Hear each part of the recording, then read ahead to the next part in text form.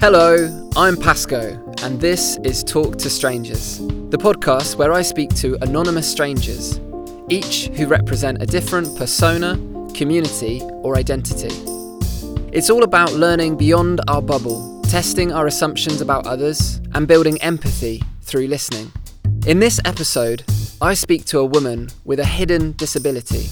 I won't give too much away, but I will say that our conversation left me incredibly grateful for what I am able to do and inspired by this stranger's strength and courage. It also gave me an education on a form of disability that we don't often hear much about. So let's dive straight in.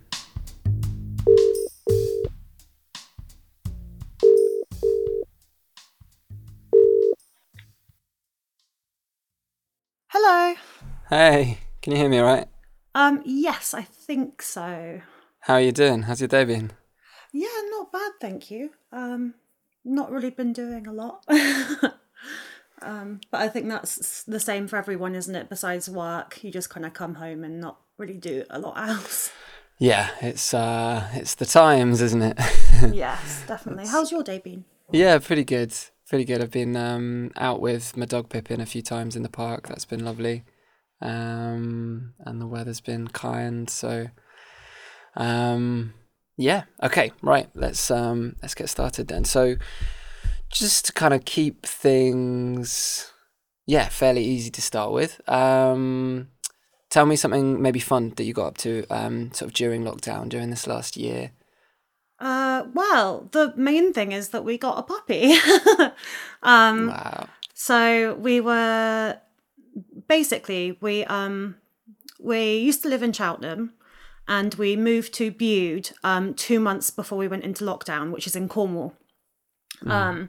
And we decided when we moved to Cornwall that it was the perfect opportunity for us to get a dog because we've always wanted one.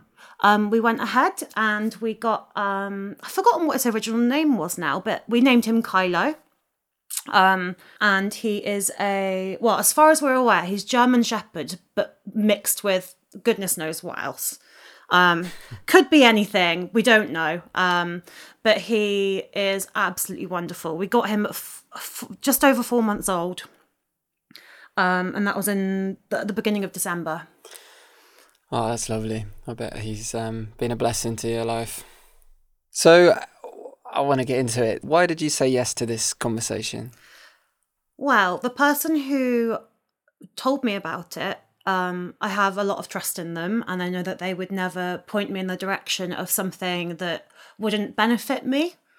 And she just said that she feels like I deserve to have my story heard and that my story needs to be out there. So I sort of just decided to go for it and say yes. Oh, that's lovely. Thank you. That's all right. Okay. And so it would be useful for me and anyone listening to get a little bit more context on who you are without, giving away your identity.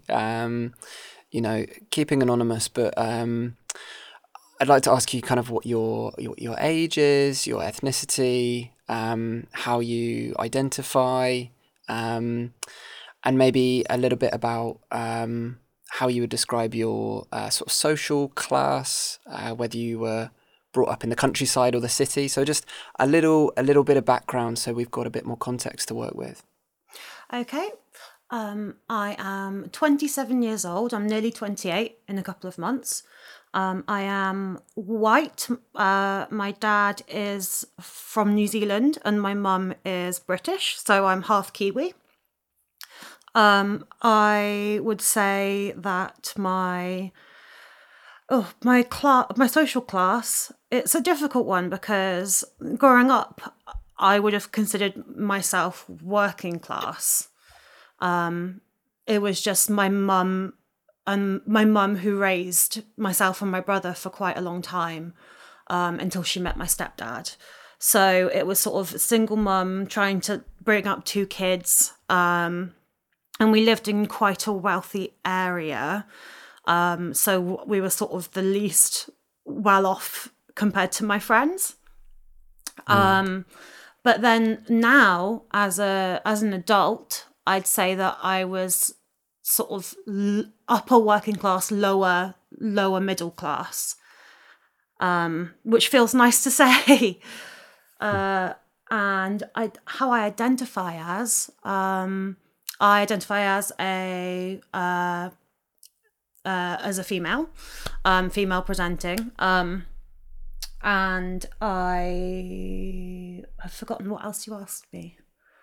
That's pretty much it. And where did you grow up? I always think it's kind of it says a lot about someone, whether they grew up in the countryside or the city, or both, maybe. I grew up in the countryside on the edge of Oxfordshire. Okay, thank you. That gives us a great kind of context or a picture, like, because I think it relates to maybe some of the other questions what we're going to dive into.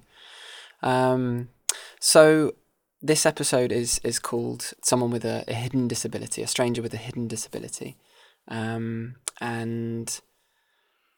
I don't know what that means, and I wonder whether you can. Talk a bit about what that means for you, perhaps. Okay. It's difficult to define as a whole. Like you said, it will be easier for me to define just in terms of what it means for me. I have a couple of different conditions which you wouldn't have any idea that I had. Just looking at me, looking at my hobbies, that sort of thing, you wouldn't know just from speaking to me that I have these conditions that I live with every day. That's sort of how I'd initially summarize it. I don't know if you want me to go into which conditions I have yet, or I think let's start diving in. Okay. Yeah, carry on, continue. I was diagnosed with something called ME at 14 years old. And this was after months of testing me for all sorts of things under the sun, because I was so unwell and nobody could figure out what it was. I was, before all of this, I was one of the most active, sporty, academically involved teenagers that you would come across. I was in all the after school clubs, very creative. I ran at an athletics club in my spare time. I did sort of cross country competitions at weekends. I was non-stop constantly as a teenager. And then all of a sudden my body just told me, no, you can't keep doing this. And I just fell really ill. I just had pain in all of my joints and especially in my legs.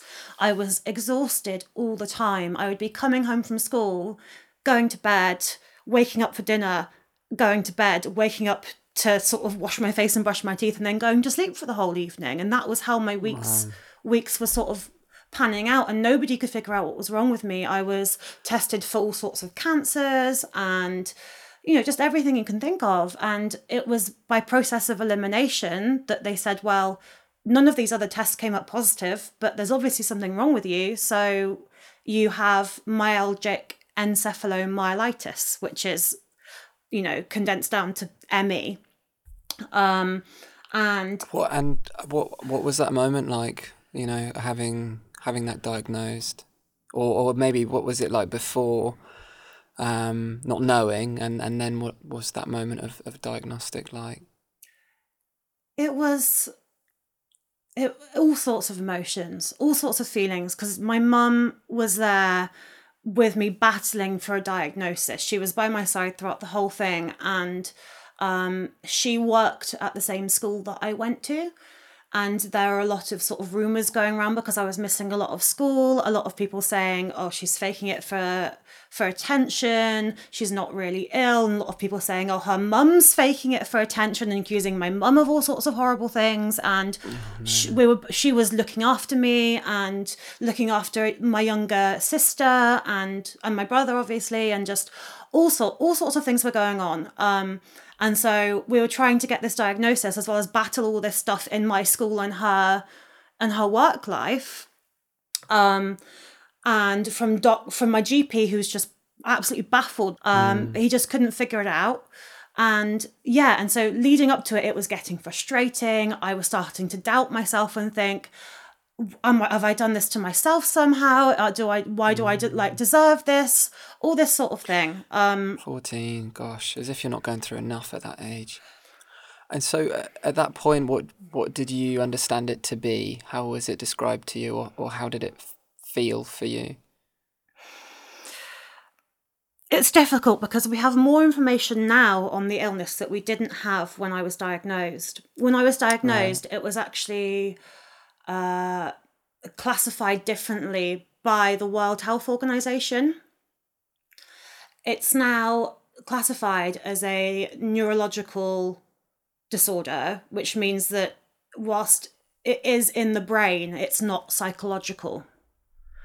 Because everything stems from the brain. The pain signals are sent from the brain to the rest of the body, or I don't know exactly how science works, but all illnesses sort of stem from the brain. That's the information center. But before, it was diagnosed as a psychological illness. So a lot of doctors' approaches were go out, get some exercise, cure your depression, see a therapist, and that will cure you. And I was like, I'm not depressed. I was the healthiest, fittest teenager you would come across. I was constantly moving. So there's no way that it's because I'm unfit. And in that sense, it was infuriating because at the time there wasn't a lot of information. So I had this diagnosis and they say, basically, you feel like you have the flu all the time and that you've run a marathon and that you have the world's worst hangover, but it doesn't wear off. You just have to live with it. And that's it. That must have been a horrible thing to hear at 14. It was. And, my doctor said some people in 18 months come out of it and are perfectly fine. And some people have it for the rest of their lives. And I was so optimistic that I was going to be one of those people who in 18 months, I was over it. I entering adulthood or my late teenage years, feeling great, I'll have a normal life. But, how many years has it been now? 13 years later, and it's still something that I have to deal with every day. Wow. And so what have you found out since you were 14? What's changed in terms of the information that you have or the research that's been done about ME? There's just more, it's just recognised by health professionals now. Not all of them, but most of them, it is recognised, which means that more people are getting diagnosed and more people are getting correct treatment. So rather than just things like cognitive behavioral therapy, which is a type of therapy, you are seeing people getting prescriptions for pain medication that they desperately need and help from occupational therapy for walking aids and for house modifications that they need in order to just be able to do basic daily tasks. So it feels good that people aren't getting ridiculed for it. People aren't being told as much that it's a fake illness and that they're just doing it for attention, and that it is legitimate. It's a legitimate illness, and nobody would choose this life for themselves or for their child. Nobody would choose that, because I had to give up all of my dreams. I wanted to go into sport, and that's something that I had to give up at 14. Everything that I'd been working towards since I was young, I just had to stop out of nowhere. And how did it affect you through, the rest of your schooling? Were you able to attend school in the same way? Did you take part in any sport? Like how was that? I didn't do any sport after that for a long time. I was doing school part-time, so I had to drop quite a few of my GCSEs and just not take them. So I did the basic maths, English, science.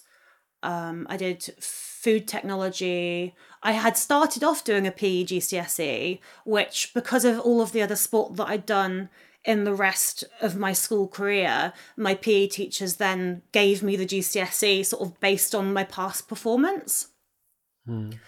And what else did I do? Art. I did art because art was something that I was interested in. I then sort of moved my focus from sport towards literature and art, which is something that I could do from my sick bed.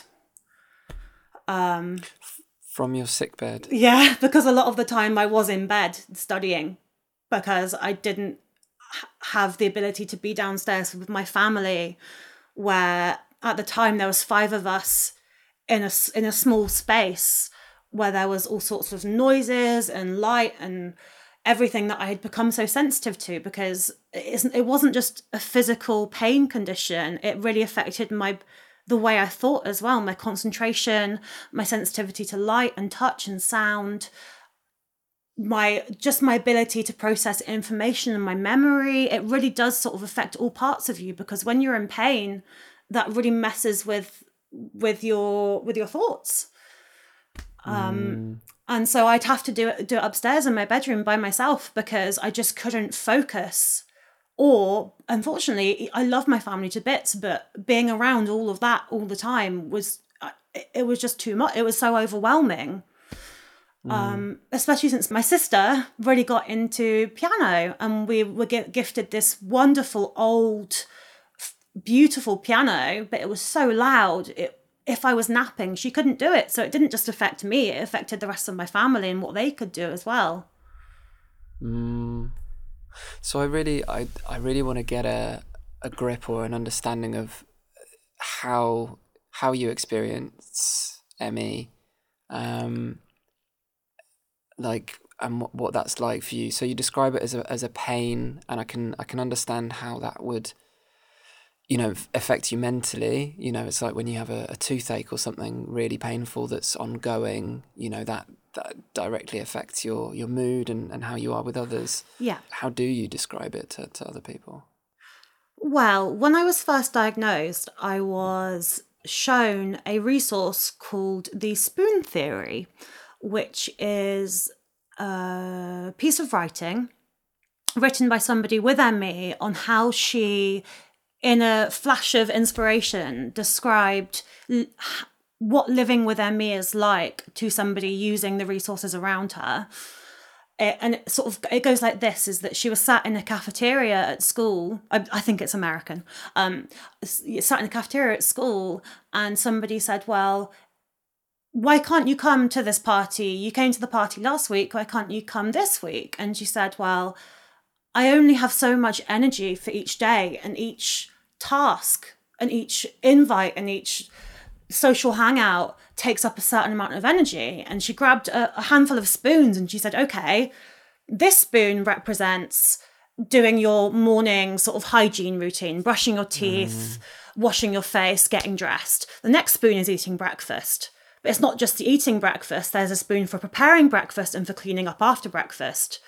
Now, most people have not an unlimited amount of spoons because everybody goes to sleep at the end of the day, but they have a very decent amount of spoons, whereas somebody with ME only has 10 or 15, which means you have to pick which activity you want to do before you crash.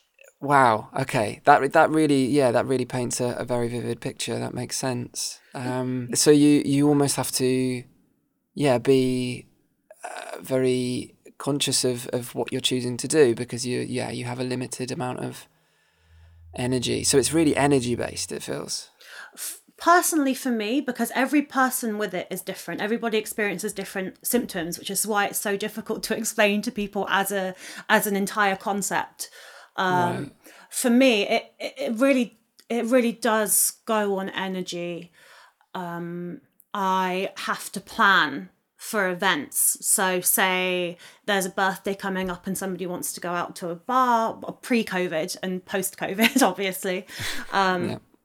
I know that day I can't do anything. I have to sit in the house for most of the day. I can eat and I can get dressed and I can get ready, but the likelihood of me being able to go out and having a good night without having to leave early and be in pain, I can't go to work that day if I want to experience the night out. I have to put all of my energy, all of my spoons in one place. I can't, otherwise I run out. And you just spoke of this pain. When does that come? It's sort of always there. At the moment, it really is focused in my hips and my knees. And I think that's just because of all the walking that I've been doing since I moved to the coast and since I got a dog. Which is worth it. It's nice to be in pain for an actual reason rather than just pain for no reason. And yeah, I mean, and presumably, you know, all of this, the pain, the lack of freedom that it gives you, the limitations, the physicality of it presumably affects you mentally as well. Yes. Yeah. I have sort of suffered on and off with depression since I was very young. That's due to bullying in primary school. And I was first diagnosed with depression when I was 8.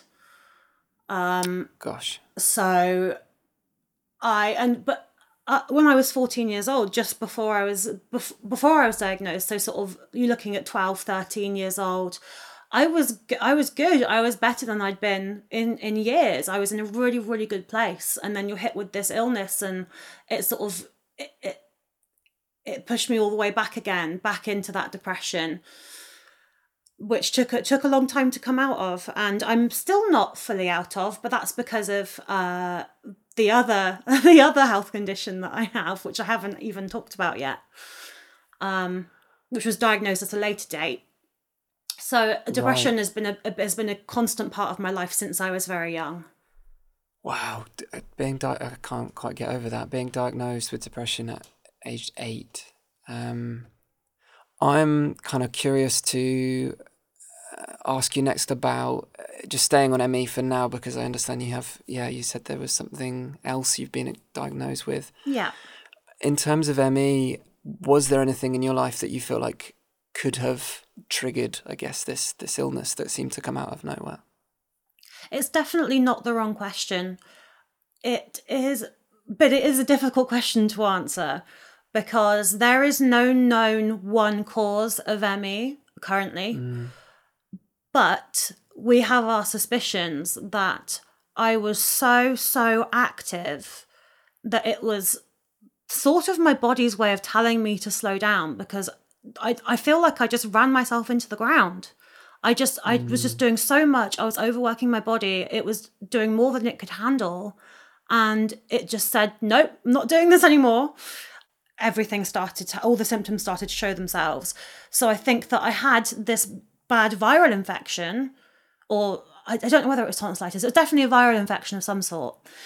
And my body just never recovered. And it was me pushing my body to its limits whilst it was ill that I believe triggered it. But that is not a definite, because we don't know. We don't know for certain what triggers ME.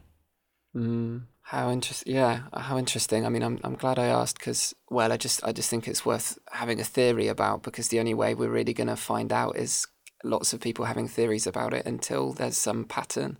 Yes.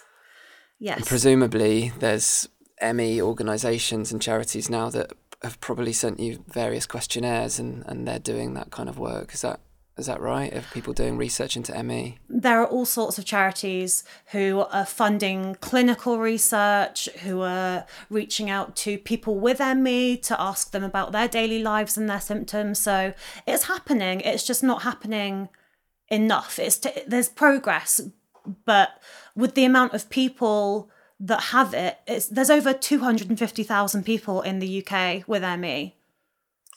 Wow, I didn't realise it was so common. It really, that was the figure that I have in my head from 10 years ago, so it's probably more. I mean, I wish I should have done some research really, but it's sort of consistently over that number of people with ME. And one thing that I feel like I should drop in as well is that this long COVID that people are experiencing, of the symptoms of tiredness, fatigue, exhaustion, pain, because it is a whole other level of exhaustion. It's not just feeling tired, it's exhaustion to your bones, that is what ME feels like. And if these people don't take care of themselves, don't take the time to rest, they could very well end up with ME. Well, that's quite a haunting kind of prospect.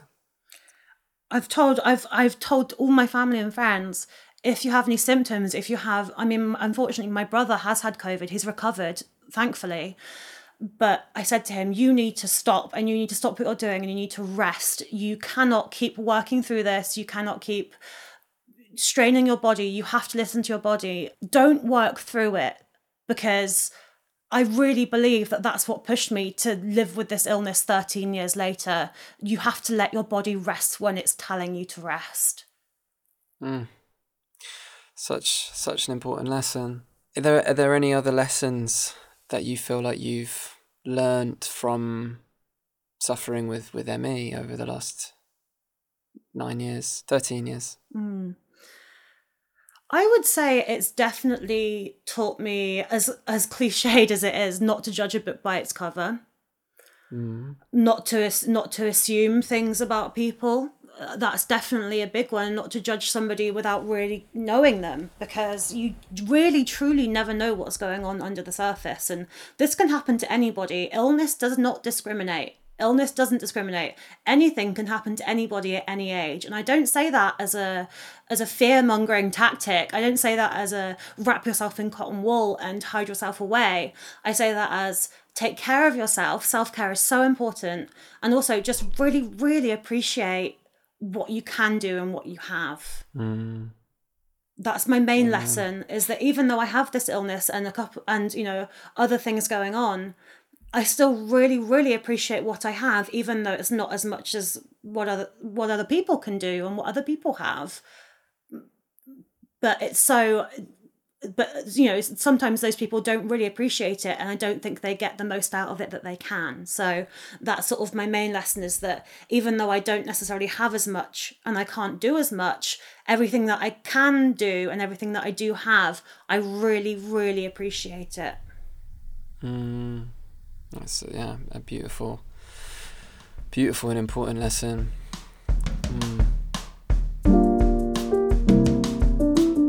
Okay. Thank you for sharing so much. Yeah. I feel like I have a much better understanding of ME. Is there anything else before we move on from ME that you want to share about that particular experience? I imagine there might be overlaps and we might come back to it, but anything else? I don't really know. I mean, 13 years worth of life experience, trying to think of things off of the top of my head, it's quite difficult, because one thing that I will say is that one of my big symptoms is something called brain fog. That's a big one for me and for a lot of people that I know. I have writer's block, I have artist block that stops me from getting anything done, in the form of this fog, because my head just feels so heavy all the time that I can't access I can't connect the dots. I can't get inspired and have the same drive, because I just can't concentrate. So I think last question on ME I have, in that same sort of spoon realm, which I'm just really enjoying as a metaphor. Do you experience the same exhaustion or tiredness when it comes to mental tasks? Like, if you were working on your computer, for example, you had a computer job, would you experience that same level of tiredness to more of an extreme than someone who doesn't suffer with ME? Absolutely. I studied at university, but towards the end of my degree, I really, really struggled to finish, because I could not sit down and write my dissertation. I could not sit down for long periods of time and focus. I couldn't get through all the reading material. I barely scraped through my degree. I just don't think I'd have the mental capacity, concentration, the mental clarity to do a full-time job like that, because it just would use far too many spoons. I wouldn't have a life outside of that job. Yeah, makes sense. Okay, so you've mentioned another condition. Can we talk about that? Yes. Do you mind if I just take a drink for a second? Please, yeah, me too. This podcast was brought to you by Gig Funding. Gig Funding is a brand new way for you to engage in social change. On our website, you can hire skills that you need or volunteer skills that you have. And all of the money goes to causes that you choose. We like to call it sponsored, useful tasks. For more information, go to gigfunding.org. Okay, so timeline of events. It was 2012 and I was 19 years old. I had just finished my first year of university and it was absolutely fantastic. And I went home for the summer, as many university students do. And that summer, I'm talking university summers are a lot longer than normal summers. They can sort of start in April and last until September. So I went home from around the May, I think. And I was really, really ill again. I just felt so weak. I could feel my heart just constantly going in my chest to the point where I'd look down at my chest and I'd think, this looks like a cartoon, because I can see my heart. I can see the way my heart is beating. I can see it in my chest. I was breathless. I was at the point where I couldn't eat or drink anything without throwing up. And it got to the stage where I was bedbound and I was crawling across the landing to go to the toilet because I couldn't walk, because I was so weak. And it was about a month of this that my mum said, this is enough. I am really, really worried about you. And, after going to the GP and after getting more tests done, nothing's coming up in blood tests, nothing's coming up in any of the tests that they can do at the GP. Anyway, I was so ill that it got to a point where later on, my mum admitted to me that she thought that I was going to die. So she phoned the ambulance and they took me in. Oh, and God. I had a really, really bad first experience in hospital. I had doctors and nurses just treating me with utter contempt, thinking that I was wasting their time because it was just the ME, and that I was discharged after a couple of days with no treatment plan. Nobody had gotten to the bottom of what was going on. And they just said to me, it's your ME, go home and get some exercise. And I say, but you don't know what ME is if you're telling me to go home and get some exercise. But there was nothing we could do at that point. So okay, so let's go back. So you were admitted to hospital, and then you were almost shamed to say that there was nothing wrong with you or that you needed to exercise. Mm-hmm. Then what happened? You were discharged and went home, and I think it was about a week and a half and things were only getting worse. I hadn't eaten anything in days. I was, I think I was drinking through a straw because I couldn't physically lift a glass to drink.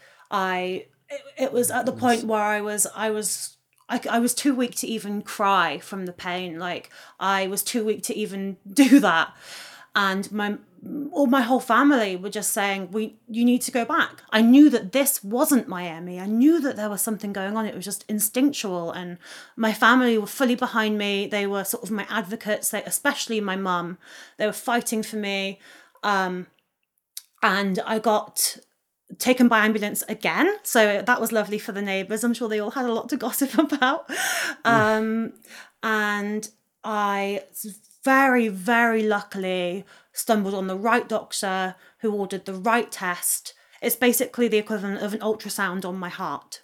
And went off, and I heard all these doctors sort of whispering around me, and came back, and they all sort of were very solemn, and they said, well, we've figured out what's wrong with you. And I was like, oh, okay, this seems really serious. And they said, you have a heart condition called dilated cardiomyopathy. And because this condition has gone undiagnosed for as long as it has, for the last few months, you are also in stage 3 heart failure. Oh my word. And they said, if we hadn't have caught this now, you would not have survived the summer. So that was the biggest bombshell of my life, sort of blew the ME bombshell out of the water, really. And that was actually one of my first questions. I said, well, has it been this all along? Do I have ME? And they said, nope, you still have ME. They sort of, one hasn't caused the other. You're just very unfortunate to have two different chronic conditions. I can't even imagine that moment. So, I mean, there must have been a relief at least to know that it was diagnosed and they knew what it was, but then also crushing to know that it was something else that was chronic and very serious. Yes.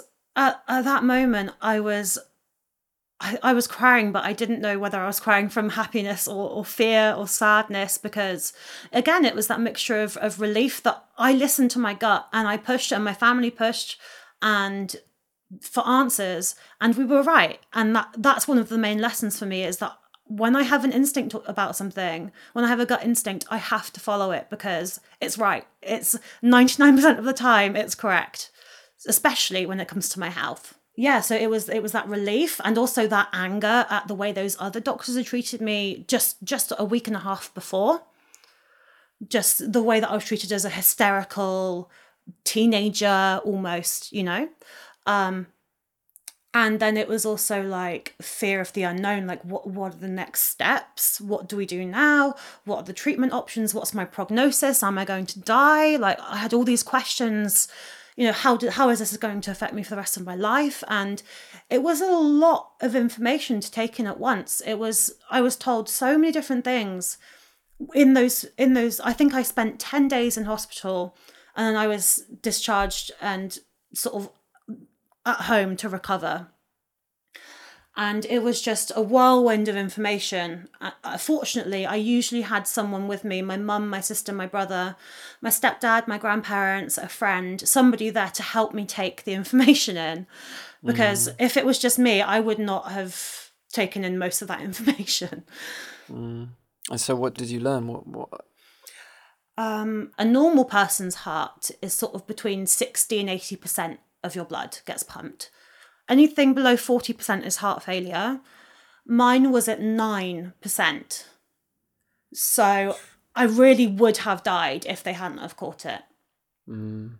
Which was really just terrifying to know that my heart was working at that lower percentage, which means that when your heart stops working, it affects how the rest of your body works, because if your other organs aren't getting the blood supply, the oxygen supply that they need, they start to fail too. I lost 0.5 stone in weight in 3 days, just from the amount of fluid that was being expelled from my body through going to the toilet, because my heart could suddenly, this medication just almost shocked my heart back into going again. And yes, so I found out that I was going to have this heart condition for the rest of my life. That as far as they're aware, they have no idea why I got it. But for me, a 19-year-old, I was basically a new one for the textbook case. Because they just had never seen it before. My GP was so gutted when he found out what happened that he came to visit me in hospital. And he just said, I am so sorry that this has happened and that I didn't catch it. And I said, well, this really sort of like, what were the chances? Nobody knew. It's not on you. Like, it wasn't on him. And I don't hold any grudges against him to this day. It wasn't his fault. Obviously, nothing's anyone's fault. Nothing, like, nobody gets an illness because somebody caused it. You know, it just, he just felt so much guilt because he didn't see it. And I said, that's really not your fault. It almost feels like it must be hard to tell what's affecting you, whether it's your heart condition or whether it's the ME. But do you get a sense of what's affecting you when, and if so, how does your heart condition affect you at the moment? You are correct in that it's sometimes almost impossible to distinguish the two because so many of the symptoms are so similar. With my heart, I will say that if one of the things that I have to do with my heart is I have to weigh myself every day, because if my weight has suddenly gone up chances are I'm retaining fluid again, which means that my medication needs to be adjusted. So that's one thing. The other things that I will say with my heart is I do occasionally get palpitations. So I do occasionally get spells of my heart just suddenly beating really fast for no reason. And I can get more breathless than normal. And sometimes I can feel quite faint, especially if I go from sitting down to standing up. But then there's a lot of other ones which could be heart and could be ME. One of them, which is something that you'd sort of never really consider, is my body's ability to control its temperature. One thing to mention is that a lot of these symptoms could also be medication side effects. Right. Yeah, I hadn't even thought about that. Not only am I experiencing symptoms from these two different physical illnesses and the ongoing mental illness battle that I have, but also potential side effects of tiredness, stomach pain, joint pain, all sorts of things. So it's really difficult to pinpoint. And I mean, with the heart, some of them are a lot more obvious than others, like I've said, but it really is just a guessing game for a lot of the other ones. Wow, what a minefield. I'm just astounded, really, and kind of amazed that you've, I don't know, had that journey, really, and that you've sort of found your way of coping, I guess, and living. Is ME and your heart condition something that you see as permanent? Is that something that you see that has legs and longevity? What's your relationship in terms of time with your condition? With my heart condition, I know that that's for life. Okay. I've been told definitively by doctors that is for the rest of my life. Mm-hmm. So I almost went through a bit of a grieving process of the life that I could have had when I found out, all these things, and I'll talk about this a little bit more later, all the things that I had to give up and all the things that I could no longer do or achieve because of my heart condition. So that was almost like loss of future plans. I don't really know how to, it really was like grieving this whole thing, which I never really even had to begin with, but grieving the loss of hope for the future was really, really a tough thing to go through. I still have hope that someday I won't have it anymore. But at this point, would I even know? Because I don't know which symptoms are which a lot of the time.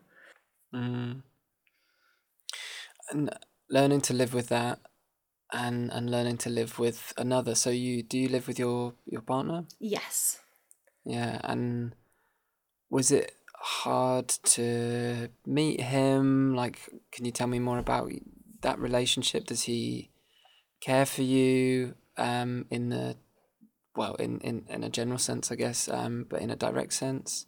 So I'd had a few drinks and I sort of plucked the courage up, and I'd sort of seen him in the crowd before and thought, oh, he looks quite cute, so I'm going to try and talk to him at some point.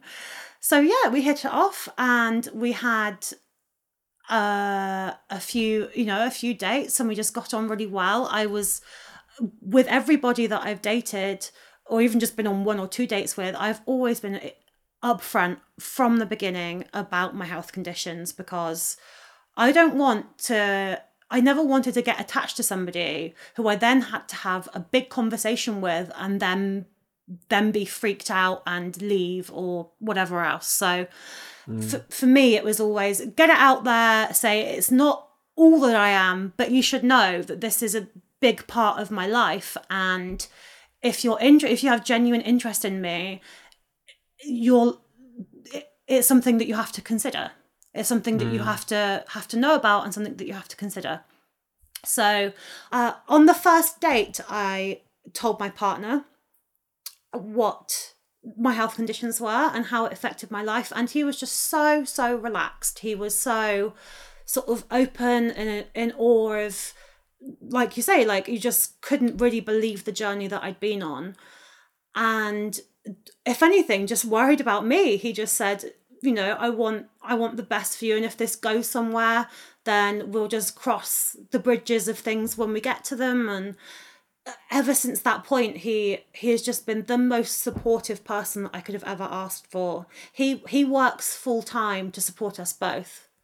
I don't have a real income. So, and unfortunately, when two people live together and one of them is disabled and the other person earns a salary of over, I think it's £21,000, the disabled person's benefits stop. Really? What, altogether? Employment support allowance and things like that, the sort of income-based benefits all stop. So they expect that person, whether they're earning 23,000 or 100,000, to support both of those people. And these people are unmarried. They don't even have to be married or have a child together or anything. Wow. And you just call them a housemate? Unfortunately, that is fraud. Yeah, I suppose it is. So I mean, it's something that we considered. But this is what I said to him. He asked me to move in with him, and I said, this is what's going to happen. I'm going to lose £900 a month if we move in together. And he said, I would rather us live together and me support you financially than us having to live apart. But which is one of the sweetest things, right? Like that's all you could ever want. But for some people, that's not a reality. And some disabled people never live with their partners, even if they're married, because they financially can't. Oh, that's so sad. It's a type of disability poverty that people never really talk about, in that the benefits are barely enough to keep a household going in the first place. And then they take it all away, even if you're only with somebody who earns a salary of just over £20,000. And how ridiculous is that? They just, they don't want disabled people over the poverty line. It benefits, this is just a whole other conversation, but it benefits the government more to keep disabled people below the poverty line. I think just that fact, I think, is going to shock a lot of people. I didn't know that those benefits would be taken away if you move into a household that's earning not that much, 21,000 is not a lot to share. Exactly. So what were some of the things that you had to give up? You talked earlier about having to let go and grieve essentially a life that you could no longer live because of the diagnoses. I think it's diagnoses, yeah. Thanks. It was a whole range of things, from not being able to drink cranberry juice or grapefruit juice because they affect my blood thinners, to the very horrible realization that I would not be able to carry children. Oh no. Which is something that has luckily I have a partner that we're both on board with alternative methods of conceiving and or adopting a child. But at the time, to be told that I cannot be pregnant, emphatically cannot be pregnant, that was really hard to hear at 19. And, Just to clarify, is that with ME or is that with your heart condition? That's my heart condition. So okay. all of these things that I had to give up that I'm talking about right now are the things that the cardiologists told me after I was diagnosed with my heart condition. Okay. So they said to me, the stress of giving birth, the sort of the strain that it would put on your heart, you might not survive it and the baby might not survive it. Not only that, but also a lot of the medication I'm on, I would have to come off if I were to get pregnant because they could be harmful to a fetus. So, which would mean obviously I would decline in my health, which then leads to the idea that I might not survive childbirth. So, it was that was the very sort of extreme, that was the most extreme thing that I was told. And then the very silly thing of not being able to eat certain foods or drink certain drinks. And then there were all sorts of other things in between, like I'm not allowed to get tattoos. Right. Because of my blood thinners, I could bleed a lot, and if that leads to an infection, that could be fatal. Same with piercing. So I have my ears pierced because I had them done when I was 11. But I can't get anything else done. I've always wanted tattoos. I'm not allowed, not even henna, because that also affects the blood. But that was also something as a 19-year-old, which I didn't think would affect me that much, but it's really hit my sort of like self-expression. Gosh, it's like your whole life you've got a limiter on it, haven't you? You know, in terms of your spoons and your distance you can travel and the things you're able to do now. Exactly. Just even to just be told silly things like what you can and can't eat. And then that's a daily limit on yourself where, oh, I can't have that. That's frustrating. But then, like you said, right up to all the traveling that I've ever wanted to do, I can't do now. And the tattoos that I want, I can't do that either. Oh, and also I can't give birth to a child, which is something that a lot of people do take for granted. And whilst I'm very much pro-choice, I would never want some sort of a Handmaid's Tale kind of world. I do think a lot of people take that for granted. And it's sort of something that's pushed on us by the media from a very young age, is that, you know, archetypally, stereotypically, women are sort of a very old traditional idea of that women are the caregivers and that they're the ones that have the babies, and that's something that's a given, but it's not a given for anybody. And to grow up thinking someday that I'll be able to have my own child and then realizing that I won't be able to give birth, that was really, really hard, because it's against what society has conditioned me to believe is a right that I have. Well, more than just a right, a role, I guess. Yes. And whilst I'm very, very much in favour of people doing whatever they want regardless of gender, it was really hard to hear that, you know, I found all this out before I found my partner, but the idea that I would have to tell somebody that I was dating, oh, but by the way, I can't give birth to your child.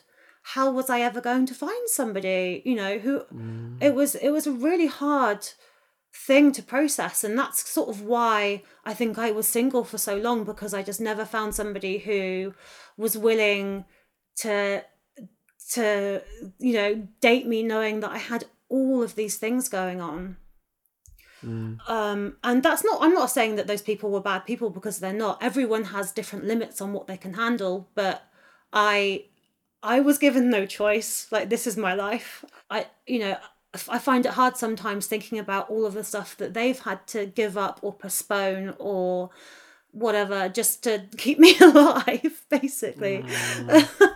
So let's talk more about blessings. What other blessings do you feel like you've gained because of your conditions? Oh, what else? I don't really even know. Just like I said, appreciating things a hell of a lot more, because I think I've also learned not to plan so much for the future and to really appreciate my time now. Again, not wanting to sound so cliched, but I know that I have right now. I don't know what my health is going to be like 5 years from now. So I want to do everything that I can right now, that, you know, all the things I want to achieve, I'm trying to work towards more imminently rather than planning 10, 15, 20 years in the future. Because I feel like some people can get so caught up in planning for years and years in the future that they don't really take advantage of the things that they can do now.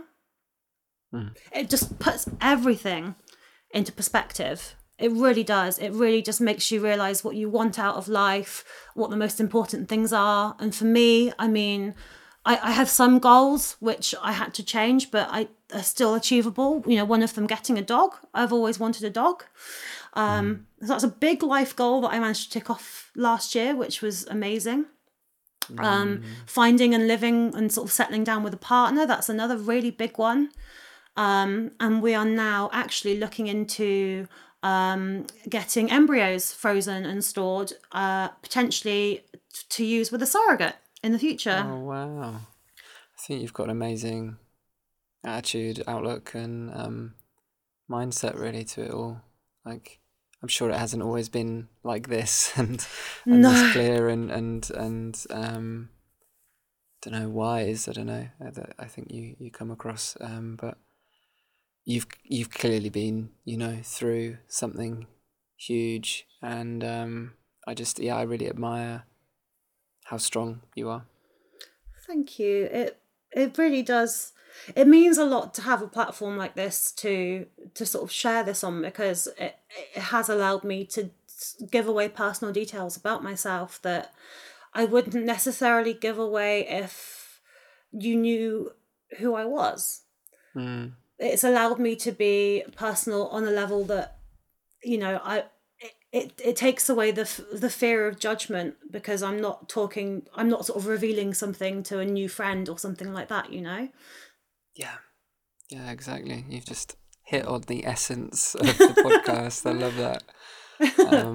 For me, like, one of the points of inspiration with this podcast was my train journey that I frequently took between Brighton and London, and there was a certain point where I was really getting into talking to strangers on the journey, because someone's trapped there for about an hour and you have a kind of set amount of time, and and a lot of people were up for a chat. You find out quite quickly whether someone wants to talk or not.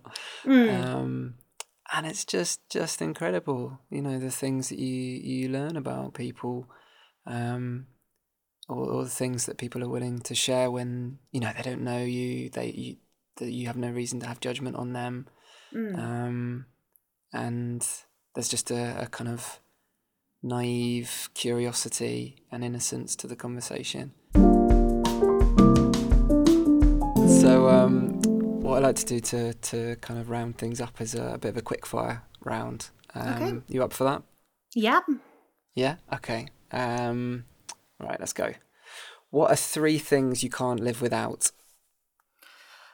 My medication, my phone, and my scrunchie. Nice. When do you feel most alive? When I'm at the beach, at the ocean. What's the most adventurous thing you've done in your life? Ride all the roller coasters in Disneyland, even though I have a heart condition. That's pretty brave.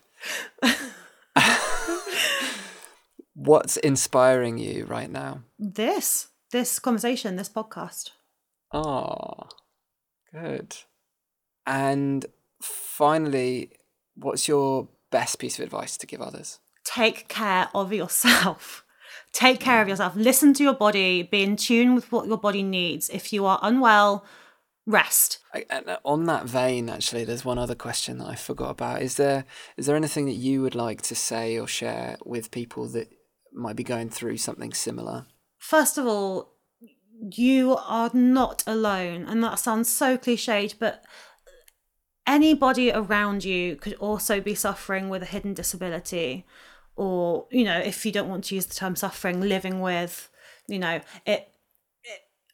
you are not alone. And even though it can feel so lonely because you feel like nobody around you understands the pain, physical, mental, emotional, that you're going through, there is genuinely light at the end of the tunnel. There is hope, because if I can go from having a heart function of 9% to being out of heart failure in the process of a few years, then I really feel like anybody's health can take a turn for the better.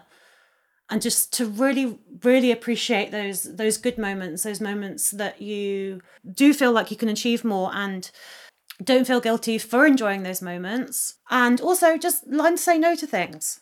Don't run yourself into the ground saying yes to everybody because you're scared of hurting someone's feelings. Learn to say no, learn to do what's best for you and your health, because the people who really love you and that really matter will understand and will support you.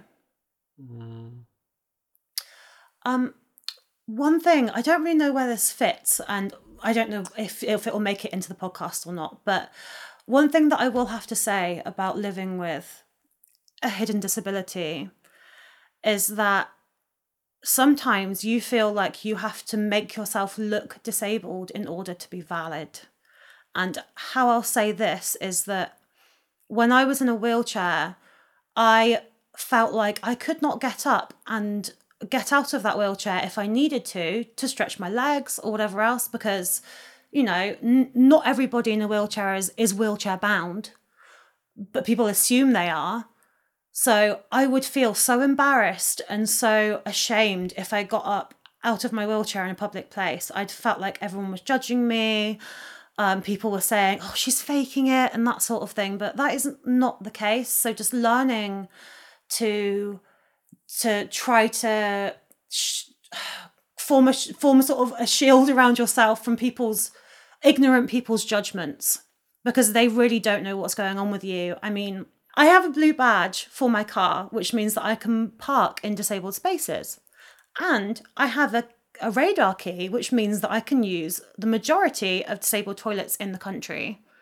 However, because most of the time I do not need walking aids like crutches, a walking stick or a wheelchair, when I use these things, the disabled space or the disabled toilet, I often feel like I have to put on some sort of a limp in order to be valid, so that people won't question me, because people do question you. People will come up to you and say, this spot is for a disabled person. And I say, I am disabled. And they'll say, you don't look disabled.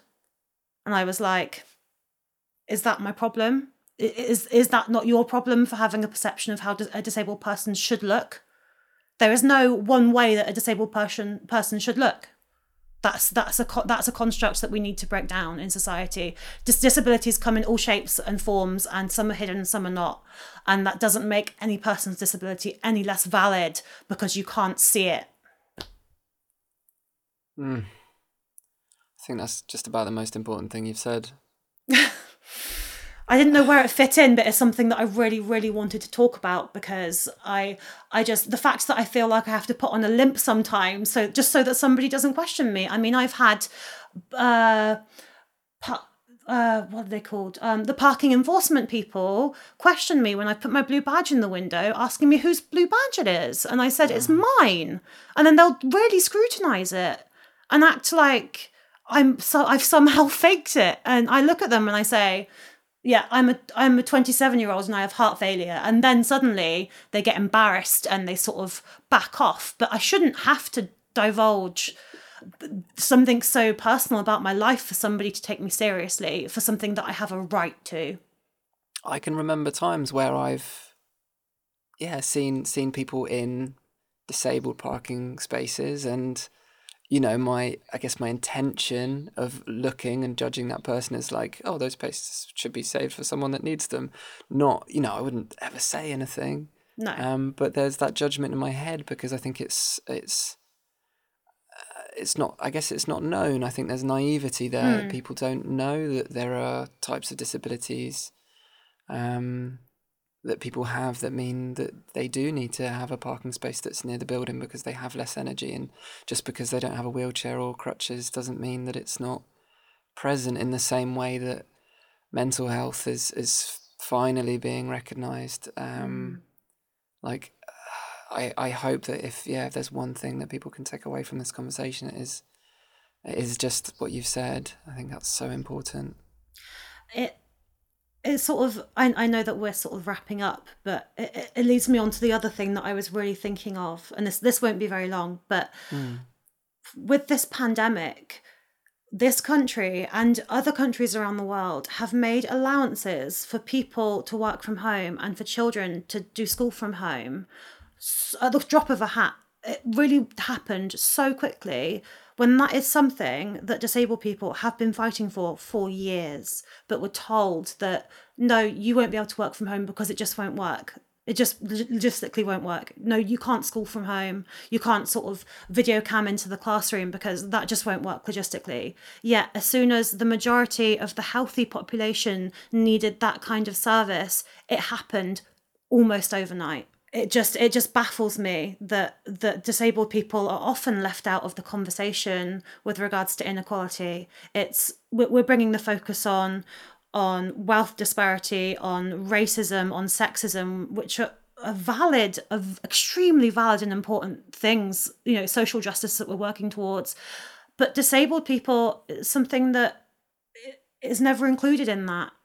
When actually disabled people make up a really big a big section of society. Oh, that's a very good point.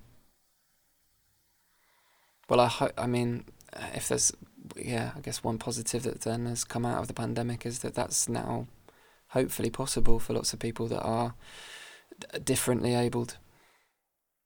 Yes, definitely. And it's funny because some people, actually a lot of people in the chronic illness and just a lot of disabled people, we're absolutely fine with the term disabled. We don't say it as derogatory. And we don't necessarily see the benefit in changing it to something like differently abled. I don't mean to end the conversation on a bad note, but pull me up on it. Like you said, educate. What does it make you feel when I say differently abled? Because that's sometimes a term that I use, but I'm aware that I'm using it on behalf of other people because in my own view, which is not an experienced view, I haven't ever experienced being disabled. I understand disabled to be kind of closer to like handicapped or something, that it is derogative. So I think this is a really important point. There's a misconception around the word disabled that makes it seem like it's derogatory when it's really not. It's almost like, to us, just a scientific term. It's just matter of fact. Whereas to me, something like handicapped or something like differently abled, I feel like is more for the benefit of making able-bodied people feel comfortable rather than for the benefit of the disabled person, because almost every disabled person that I come across is not offended by the word disabled. It is just a matter of fact term. And to me, when people say differently abled, it almost makes the able-bodied person just feel more comforted and feel more politically correct, when actually there's really no need. I mean, some disabled people might feel differently, but for the majority of people that I've spoken to in the disabled community, we are absolutely fine with the term disabled, so you don't have to worry about that. I'm really glad you pulled me up on that. Yeah, thank you. That's okay. It's not, you're not saying something derogatory, but I sometimes, on a personal level, and I don't feel like you were doing this, but some other people who have used that term in reference to me feels almost patronizing, in a sense that they will, often when I was in a wheelchair and my mum was pushing me, people would talk to my mum about me as if I wasn't there because they thought that I somehow had something wrong with my brain, that I couldn't speak as a human being to them. So they'd say, oh, is she differently abled, or what's wrong, and that sort of thing. And it was like, I'm a human being, I'm an adult, like, you can talk to me about it if you have questions. Like, I almost love the innocence of children who stare and point at you if you are in a wheelchair or have crutches, because there is no malice, and and most of the time with adults there's no malice or negative intent. It's just lack of knowledge, like you say. But children, it's just such a pure fascination more than anything else, that if they ask questions, parents will often just sort of hush them up and be like, don't stare. And I'm like, no, let them ask questions, because that's the only way we'll learn. Yeah. Well, thanks for letting me ask you so many questions. Oh, well, thanks for asking them, and thanks for giving me the platform to talk about this. Yeah, of course. How did you find the conversation? Really good. Yeah, it was honestly very easy. I think really just being anonymous and talking to you, just like you said, like you're a stranger on the train, it really is just so much easier. Good. I'm glad this format works. It's it's still an experiment, really. Yeah, that's it. Thank you so much for chatting with me and sharing so much of your personal story, and your strength and your wisdom, really, that's come out of that, and thanks for helping challenge all of our kind of assumptions about disabilities and, just teaching me so much, and I'm sure many others. Well, thank you. And I hope people do get something from this in the same way that I have and that you have, because it is important. It is an important topic that we should be openly discussing and not ashamed to discuss. Yeah, exactly.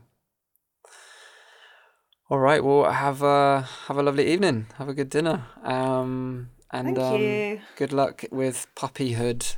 Yes. Let me know if you have any doggy questions. So I'm happy to answer. Turn off the recorder. Switch it off.